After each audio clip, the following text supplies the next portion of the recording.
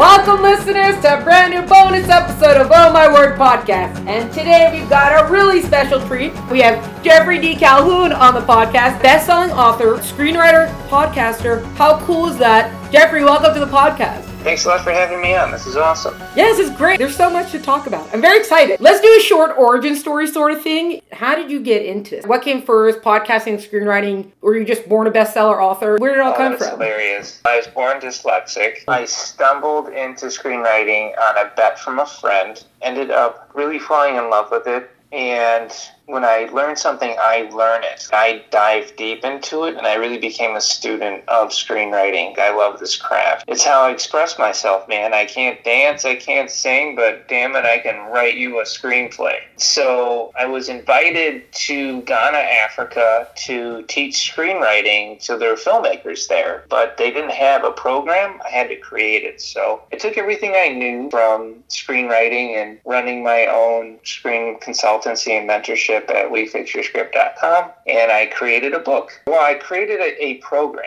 for their filmmakers, but it ended up falling through. So I took that program and converted it into the guide for every screenwriter, which is my book, and was just listed as the best screenwriting book of all time by the Book Authority. Well, hello. Wait 1 second. I got so many follow-up questions on this right now. Sure, man. What do you mean that you got into it on a bet from a friend? So a friend of mine was an editor on a morning kids show, and he wanted to get into screenwriting. So he made a bet to everybody around his vicinity, essentially, of who wants to do a screenplay, and he wanted to motivate himself. So nobody took him on, so I took him on and agreed to do it, learned how to do it, and wrote it, and fell in love with it. And famously, my wife found the script tossed aside in the kitchen, and she ended up reading it, and she really enjoyed it. That's when I kind of realized that, yeah, this is something I love doing. And I just kind of dove into that rabbit hole. Wow. Thank God for your wife. Right? Yeah, thank God for every wife. Yeah. So you're already past school at this point. You're past all the kind of stuff.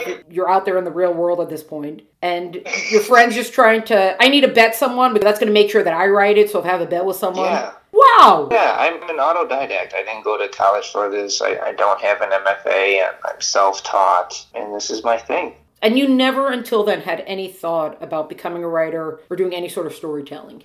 No, not at all. Because I was dyslexic, and I can't say was. I mean, I guess I am dyslexic. Elementary school, I couldn't alphabetize, and I would just fail spelling tests because I didn't understand how all these kids could magically spell these words, and the letters would just kind of flip around on me, and they just didn't make sense. So I would steal Hostess cupcakes from my pantry and take them to school and bribe kids at recess to help me with my spelling homework.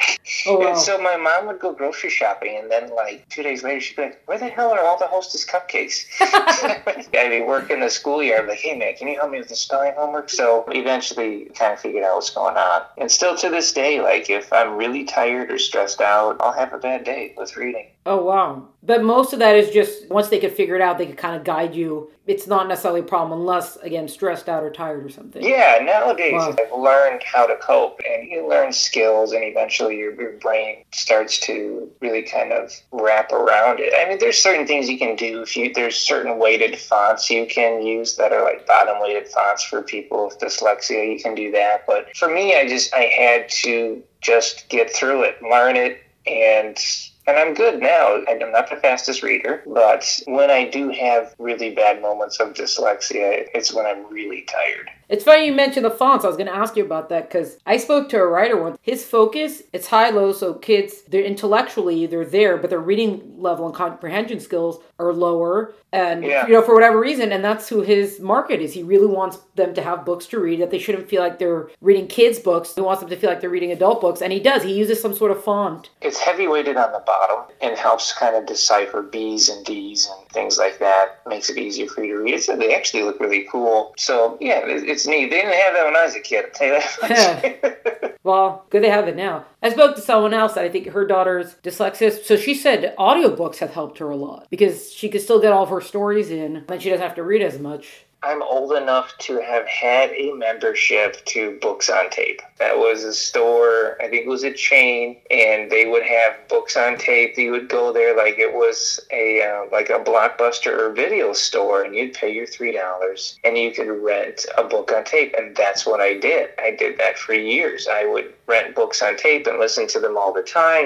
Jonathan Livingston Seagull and all kinds of great stuff. I'd listen on tape, and now that's obviously a different time period. Now you've got everything on Audible that you need. So yeah. And also going back to your origin story, what was this whole thing? Oh, and I got invited to Africa. What is that? Yeah. What? No, that doesn't happen. Like, what do you mean? Oh, I got to go to Africa. Like, what? Yeah, it was crazy. So I gained a reputation as a script doctor and consultant. And so what I would do is I would be brought on to films that were having trouble with their screenplay. And I would go on and I would read the script, and I would be able to fix like the worst screenplays out there so that they can make them filmable. And I still do that to this day. And I did it through my company, WeFixYourScript.com. So I started getting a reputation from that. And this film school in Ghana had heard of me, and they reached out and they said, hey, are you willing to come down to Ghana and teach our film students? And I was like, yeah, sure. Do you have a film program? They said, we do, but we don't have a screenwriting program. I said, okay, so you need me to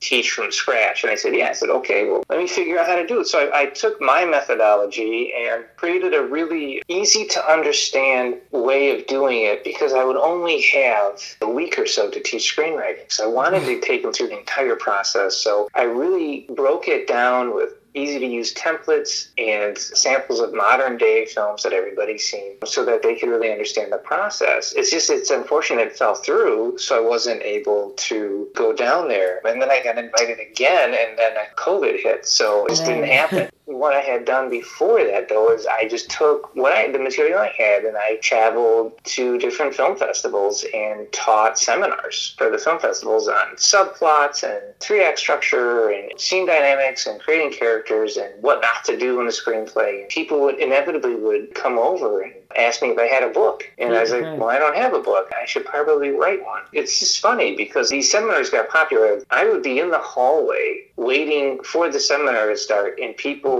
would stop me in the hallway and start asking me questions. And I'd have like a pre-seminar seminar in the hallway. And then we would go, and then after the seminar was over, I'd have a ton of follow-up questions. So people were hungry for what I was giving them. So I took it and I put it into the Guide for Every Screenwriter.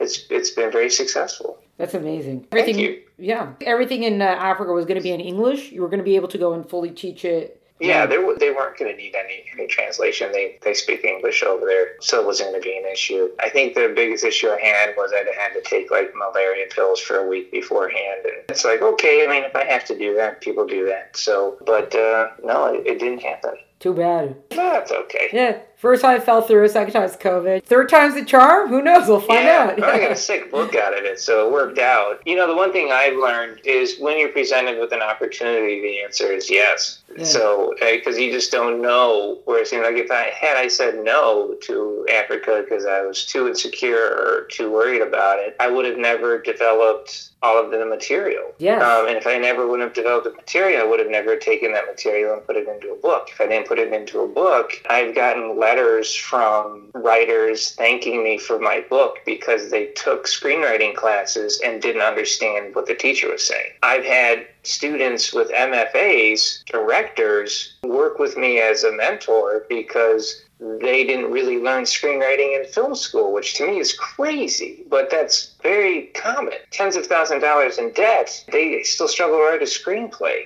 So I end up consulting with them, teaching them how to write a script, even though they've got an MFA. It really is something that people need to learn. And luckily, the way I teach it simplifies it for them. Just a technical question. Are you allowed to speak about any of the scripts that you doctor? Or do you have to sign a non-disclosure for that kind of stuff? I have a couple of NDAs. I just finished one for somebody in Serbia that was in rough shape, and they really helped that one. I can't talk about it. I have some IMDb credits. It's really not hard to find out stuff I've worked on. You can do a little homework there. But yeah, I've been brought onto a project that had over 7 writers work on it, and the thing was a mess, and then I came in and I cleaned it up. I got brought on to a project that couldn't figure out what it was trying to say, so I came in and I thematically did a pass through it, and then they were able to finish it up and put it into distribution. So I mean, that's kind of what I got going on. I have a film that I wrote that I was put on assignment for. This wasn't fixed. This is one that I actually got the honor of writing the script for, called Finding Nicole, and it looks like it's going into production this summer. And that one is based on a true life story of a woman whose husband tried killing her and her kid. And after they escaped, he hired an assassin from prison. So I got brought onto that project from scratch. An incredible story, so difficult to write because there was so much to work into it. But I mean, I was so happy to do it because I knew I could do it. Yeah. And I wasn't convinced the director would be able to find somebody else who could, because it's that special of a story. And so I was able to come onto it, and one of the producers told me they were moved to tears. And Nicole, that it was based off of, loved the script. So, and the director said that he's never gotten a draft so close to his vision before. So I mean, it was really successful. So I'm really looking forward to that one shooting, because they just signed John Savage for it. So I think it's going to be great. Yeah. Just that story is, you can't even think of a story like that. I can't believe that's a real story. No, it's wild. And all this started from the bed. Yes.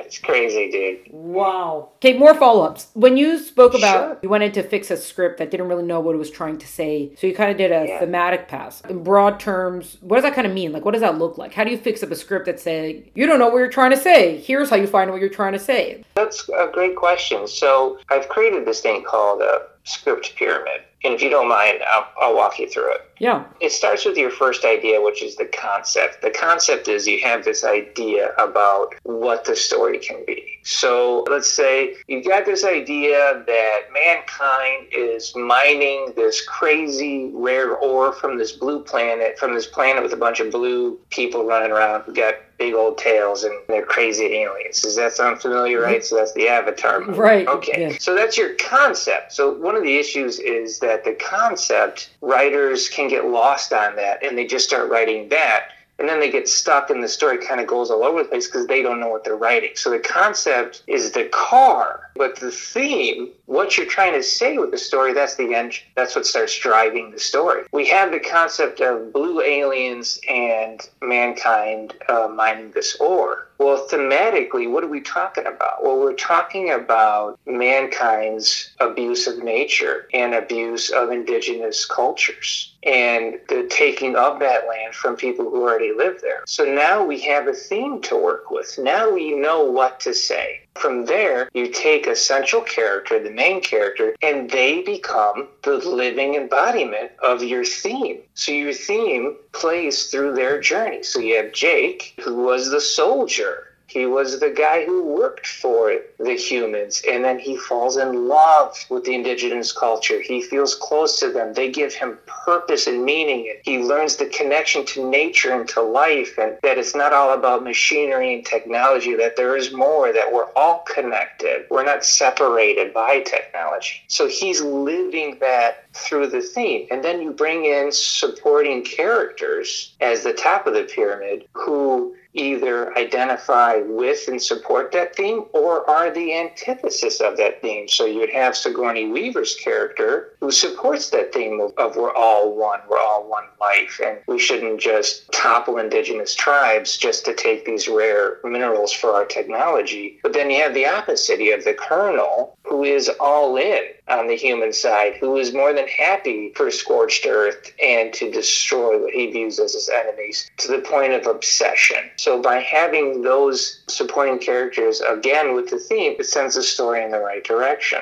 Right. I've asked this question before, and it's kind of curious what the answer has been. Would you say that if you strip down, I guess you could say the concept of different stories, the themes that you'll find are usually pretty much the same? There's a few themes that are told in so many different kinds of concepts, just using your terminology.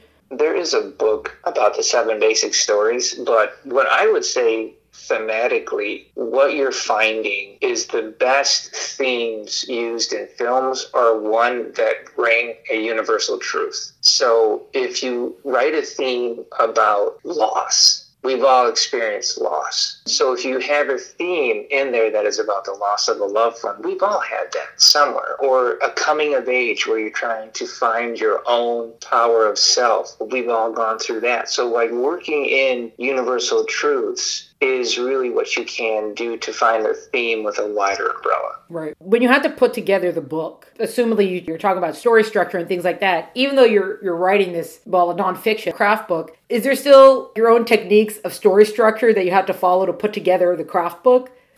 I wanted to create a screenwriting book that didn't exist. That's what I wanted to do. And I pitched this book to every big publisher out there and like, oh, there's no market for this. And I'm like, you're wrong. There is a market for this. I am literally the market. If I want this book, then I know there are thousands of other screenwriters that want this book. My big issue with screenwriting is that there are hundreds of different books and they all specialize on one aspect of screenwriting. So you end up having an entire library full of books as some specialize on themes, some specialize on character, some specialize on specific genre. I wanted a book that was a reference guide of an all-encompassing approach to screenwriting, but written in a way that was easy to access. That was very important for me because most screenwriting textbooks are exceptionally boring. You fall asleep, they read like stereo instructions. And I wanted something that had life to it, that you could feel like you're having a conversation with the author. So my voice is in the book, and that was on purpose, as a reference guide. So what I did is I used Strunk and White's Elements of Writing as a template for my book, because that is such an easy approach to grammar. And as someone that struggles with dyslexia, I could appreciate what Strunk and White was. So if I could make the screenwriting reference guide version of that, I knew people would keep this thing on their desk and reference it whenever they needed it. And that literally is today. I have good friends that keep it on their desk. I had an Emmy Award-winning director use the book when he filmed his last movie. So it's accessible, and I'm just honored that it was able to happen. Sometimes I read my book.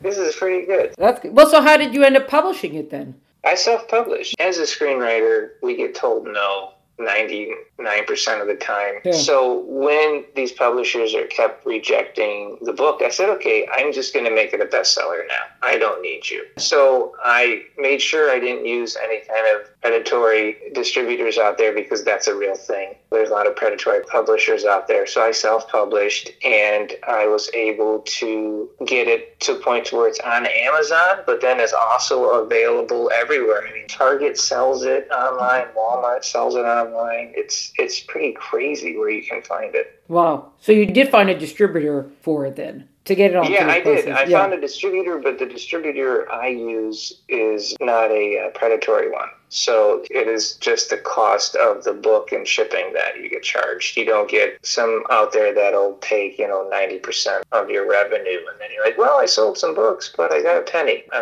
don't have that issue.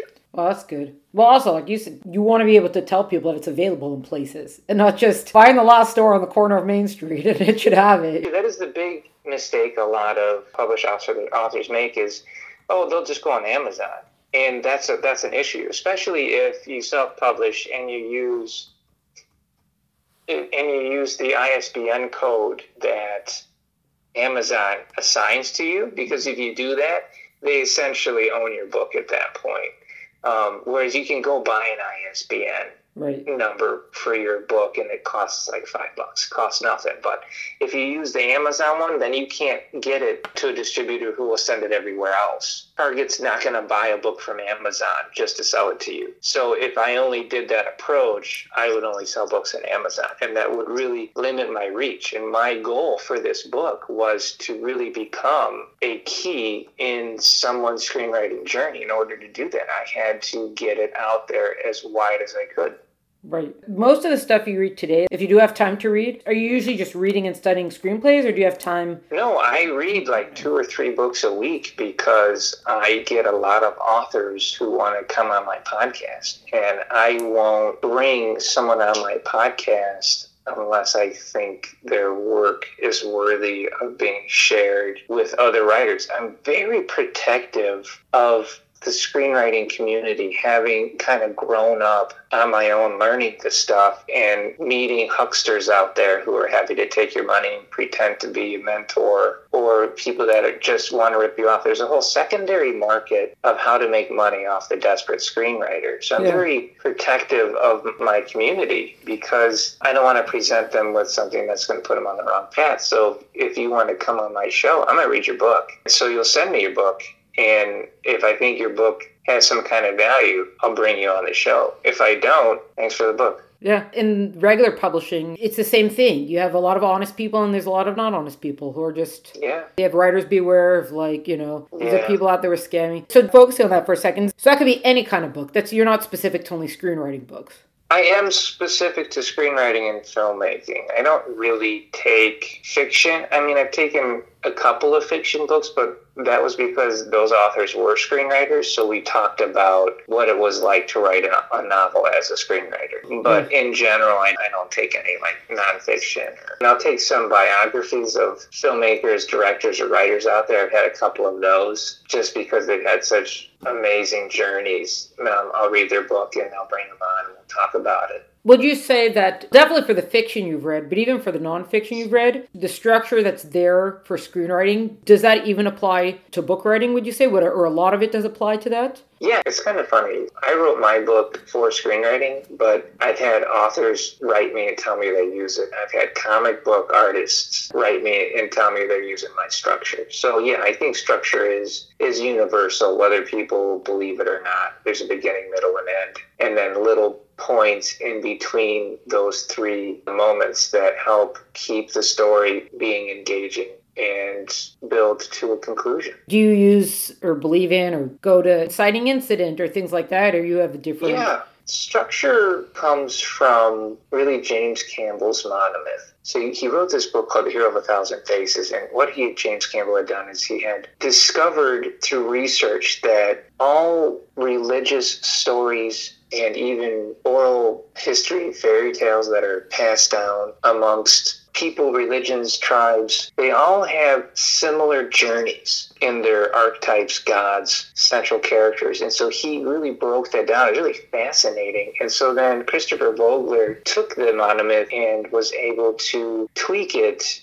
into the writer's journey for screenwriting. And from there, essentially what people have done, just pick and chosen select pieces or kind of refined it and watered it down into even simpler plot points for structure. So you get different ones. And so that's what I've done. I've taken the monomyth and I've simplified it into 9 steps that anybody can follow. Before I became a novelist, and I'm not the only one, there's a lot of writers who start off in screenwriting. And for me, the biggest difference was I just needed more words. It wasn't necessarily in the creation of the story. It was just you need more words between the parts of the story. So much of it was similar. I don't know if that's better or worse, because sometimes authors have to deal with their manuscripts get too long, and then they have to deal with cutting it. It gets really hard. But for me, all my manuscripts usually start off too short. When I get a screenplay that comes in that is on the short page count, usually what I find out is that it's because it was all the central character's journey and they didn't work in any subplots. And the subplots is really what fills out your story, both page count wise and thematically. And that's something that I discovered. So I'm kind of known as the subplot guy. I mean, that's why the subtitle of my book is From Synopsis to Subplots, The Secrets of Screenwriting Revealed, because I've noticed that most people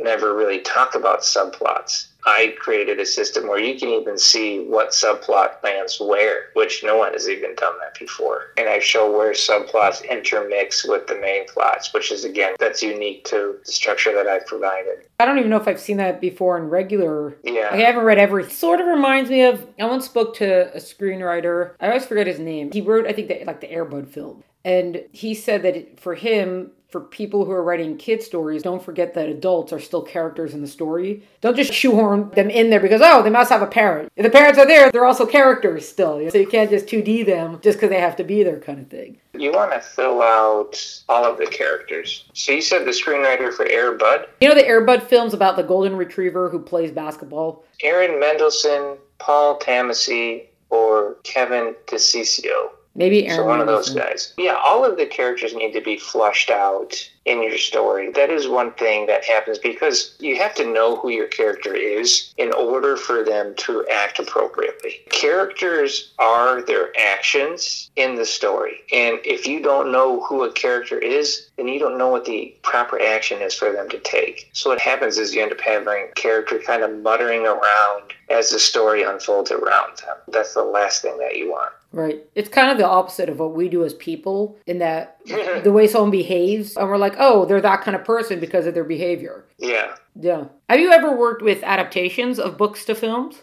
I have. I've done some adaptations, and I got to tell you, that is some of the hardest forms of screenwriting you can do out there, outside from writing television. Writing an adaptation is incredibly difficult. I got brought on to write an adaptation, essentially. I would say it would be like a dystopian, faith-based version of Game of Thrones. It's the closest way I could describe it. It had a ton of characters. It had a really great premise. It took place in this dystopian future, and I'm reading this thing, and they're like, okay, we want you to make this a movie. And I'm like, oh my God. Okay.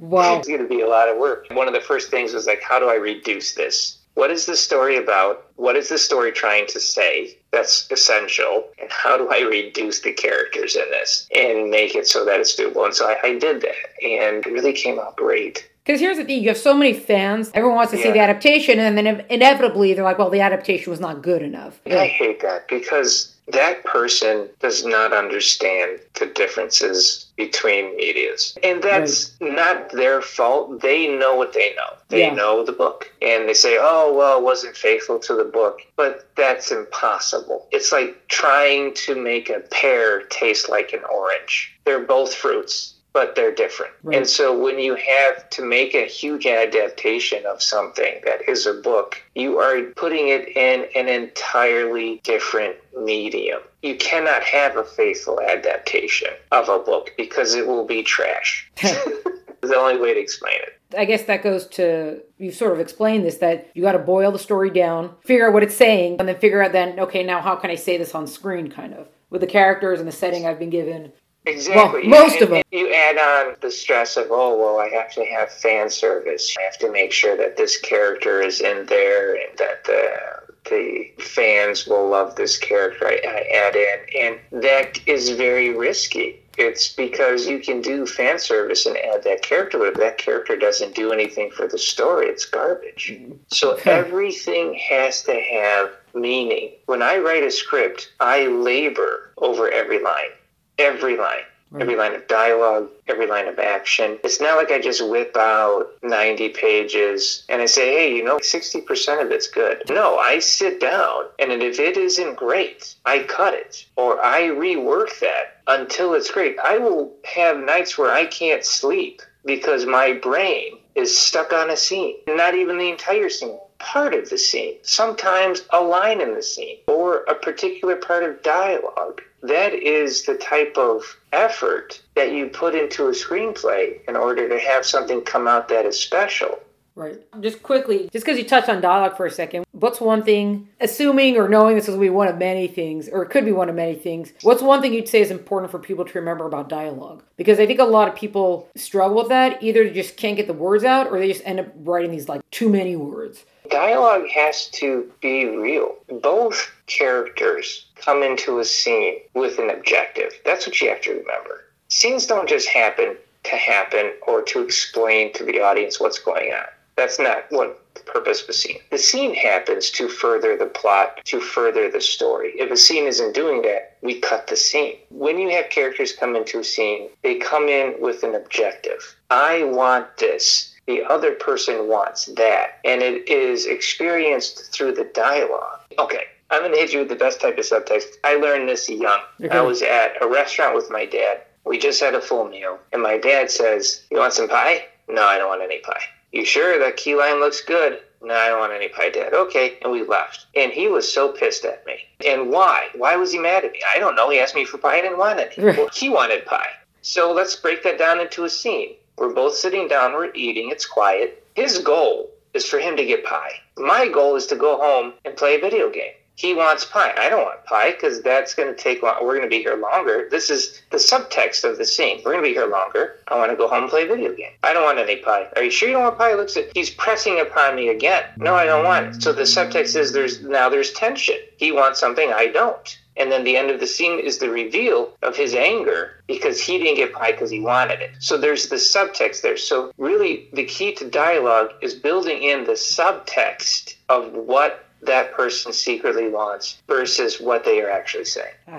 It's not exactly the same, but it did remind me a little bit of some of the things that you were talking about, story structure in general. What is the theme? What are you trying to get at? What are you trying to say? Exactly. If he just says, I want pie, bring me pie, bring him pie and he eats pie and I sit there, there's no conflict. There's no interest. There's no intrigue. Yeah, so you bury it. Very good. So now here's the only thing is that, and this maybe just tied to adaptation, because with a screenplay you kind of have the advantage of the visual, but I guess when you're writing in fiction, you have to spell out the visual, or you have to write out the visual in some sort of way. That's also going to kind of get lost, I guess, in the adaptation.